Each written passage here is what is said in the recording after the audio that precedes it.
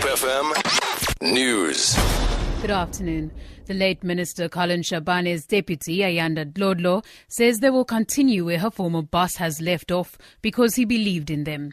She was speaking to the SABC after meeting with the Chabane family earlier this morning. Chabane is the second head of the public service and administration to die in office in less than 3 years. His predecessor, Roy Payachi, died in 2012 while attending an AU meeting in Ethiopia. Minister Dlodlo says they are distraught as the department. It really is a sad moment for our country, but especially for the ANC and also the department. Staff is distraught. Staff is experiencing this for the second time. We're having to come through this a second time around. But I think we are prepared because of the kind of person that Comrade Collins was. He always trusted other people. He always believed in all of us. And I think he would believe in the fact that we would be able to carry his torch. The High Court in Pretoria has rejected an application by the DA for an order compelling the NPA to expeditiously file documents related to the so-called spy tape saga.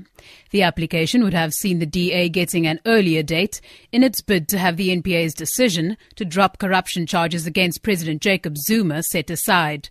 Tapes which the DA believes contain proof that the decision was politically motivated were handed over to party leader Helen Zille last year.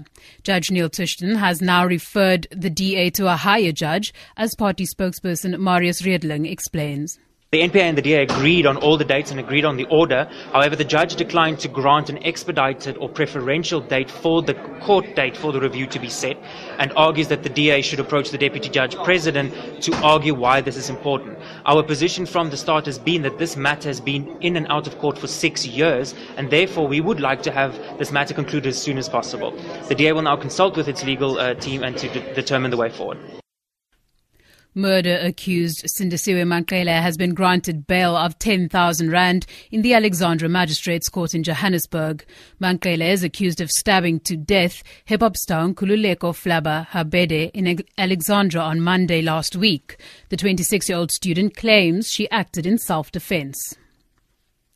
And finally, Working on Fire says a missing man flypast will be held today at the memorial service of the late helicopter pilot Hendrik Beers Maree in Cape Town.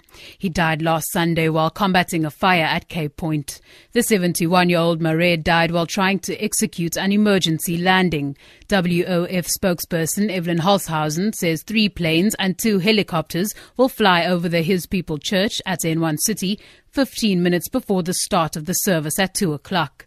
A missing man formation dates back to World War I, when pilots who did not have radio communications would fly back to base, leaving gaps in their formation for missing colleagues. For Good Hope FM News, I'm Danielle Buse.